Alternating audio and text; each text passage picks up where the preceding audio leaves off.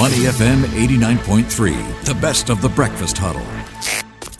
The weekly wrap on Money FM 89.3. Money FM 89.3. Good morning. It's the Breakfast Huddle with Elliot Danker and Ryan Huang. It is time now for our weekly wrap. Will 28 be the new 35 when it comes to age eligibility to buy a BTO here in Singapore? Well, Workers' Party MP Louis Chua has called for singles to be allowed to apply for a built-to-order housing board flat from the age of 28 instead of 35. Currently, singles are allowed to apply for two-room flexi flats from the age of 35. He also suggested providing the CPF housing grants to singles on a tiered scale if the eligibility age is lowered to 28, where grants are set at a lower amount and increased by age up to 35. Is this a feasible idea? Does it make sense? Let's try and unpack these details and see if it works. Professor Sing Tien Fu, Head Department of Real Estate, NUS Business School, and Director of Institute of Real Estate and Urban Studies at NUS, is on the line with me. Good morning, Prof. Hi, good morning. Prof, I suppose for starters, singles can only buy an HDB flat at the age of 35, be it resale or apply for BTO. This single Singaporean citizen scheme, let's talk about how it's changed over the years and who came up with the age 35. Yeah. Okay. Actually, we look at the single scheme. Actually, we can go back to 1991. I think at the time, the Prime Minister at the time was Mr. Goh Chok Tong. I think he was the one that actually we started this single scheme. At the time, the single can only buy 3-room flat in a selected non-mature estate. Yeah. And subsequently, I think 2001, under the Prime Minister Lee, I think it was subsequently extended this scheme to allow them to buy a 3-room flat in central area, and then to allow them to buy a bigger flat.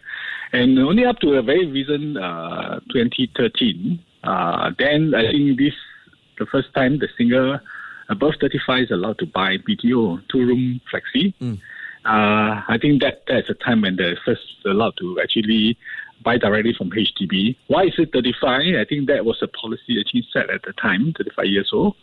I guess probably that is a time when I think they're probably more likely to if you don't get married after 35 at the time, probably more likely that they will say single. I think that probably a bit of a no hope situation.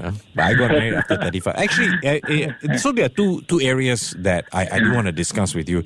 Yeah. Definitely the issue on starting a family, which is something that the government does encourage here in Singapore. Yeah. But the other issue on affordability, I mean, if HDB, the home loan eligibility exists, then why does it have to be 35? I mean, you could easily go to HDB and apply for this HLE and see whether you can afford a home loan at the age of 30. Yeah, I think the financing, I think if you buy the home as a family, I think there's no such age limit. I think you probably you can apply, even younger people actually apply HDB BTO even before they graduate. If you have a family nuclear, I think that there's a separate issue. I think it's probably the considerations for single. I think at the time, I know in 1991, we have not seen that kind of rising trend in terms of people at this age remain single. But I think over the last 30 years, I think the number of people that remain single at this age have actually gone up. In fact, all age below 35 is in fact the rising trend in single. Actually, that is something probably need to look into, because a lot of people actually marry late or remain single even after that. Yeah.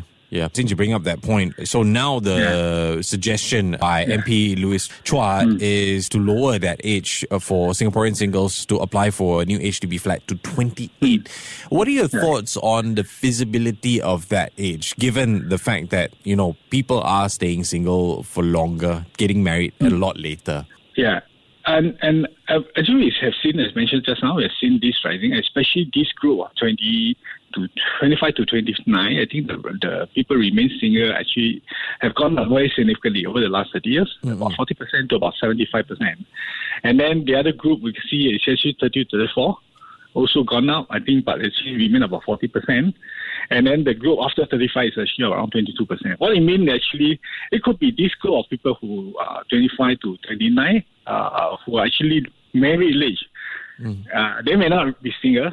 They may be married because 75 you can drop to about 22 when they're actually above 35 and above. Okay. So I think whether these people were at the age of 28 when they're actually buying a house, is it because they want to remain single or they want to have more private space? I think the decision, is still quite diverse. People actually buy 35 and above who buy this flat. There could be a possibility that they are not able to find a partner, or they're not. They decide to have actually remain single and so on. I think that housing position may be different compared to those at the age of 28. 28, if they have a house, or probably because of COVID, they don't want to stay with the parents. They want some private space, more exclusivity. They buy a house, but subsequently they may want to consider, or they may get married later on. Yeah. The housing decision will be different. And then given the very constraint of resources, I think the allocation will be very, very important. By giving more to these people with 28 to 35, then those who are 35 and above will have to have less housing.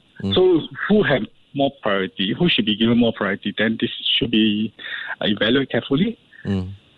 You can only stay with your parents for so long. You might go nuts. But Prof, I think it's a fair point you bring up. 35 and above, putting the priority to them because the likelihood of remaining single, or maybe even when they get married, might be too late to have kids because, it's tough on an older woman. That is a fact that we can't run away from. How does all of this play a part? Especially with the notion that the government is trying to encourage family building. That's a very complicated thing to handle, right? It's like you're being too traditional. You're putting an age limit. After 30, you're gone case.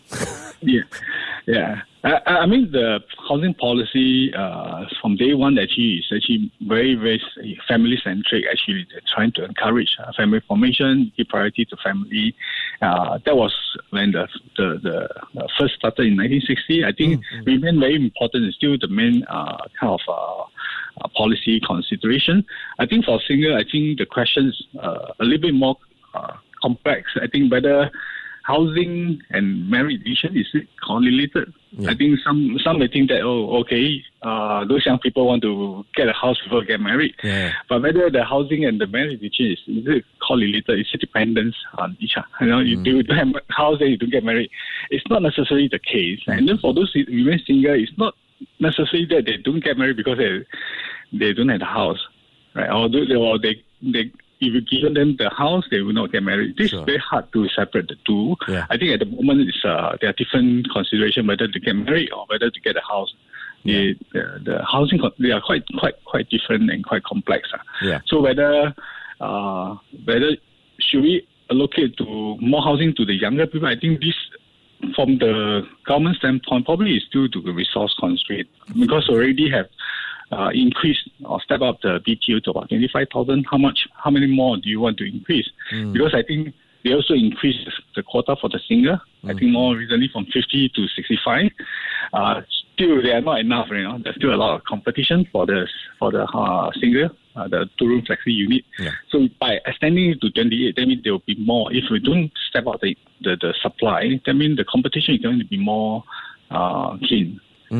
It also makes it quite complicated for the housing market, or at least the public housing market. Because if I buy, say for example, hypothetical, I buy a two-room at the age of 30 or 28, say that I'm allowed to. So that's one HDB loan that I take. And then for some stroke of luck, 5 years later, I want to get married. So I've got this two-room, I got to wait another 5 years before I can sell it. And then I take another loan, and I got to decide carefully, right? I got to make sure that it's a big enough house. Otherwise, I can't take another HDB loan after that. Yeah, that's the second part actually considering. I think the other very important consideration is for the younger people, actually at the age of 28. Right, I think these are the group of people. I assume we follow the life cycle. They graduated for the male, maybe 25 years old. They start working. This is a point where they are more productive, and then the income actually grows at the same time. The first time we see them, the income is more than consumption because they start working, start to have some income.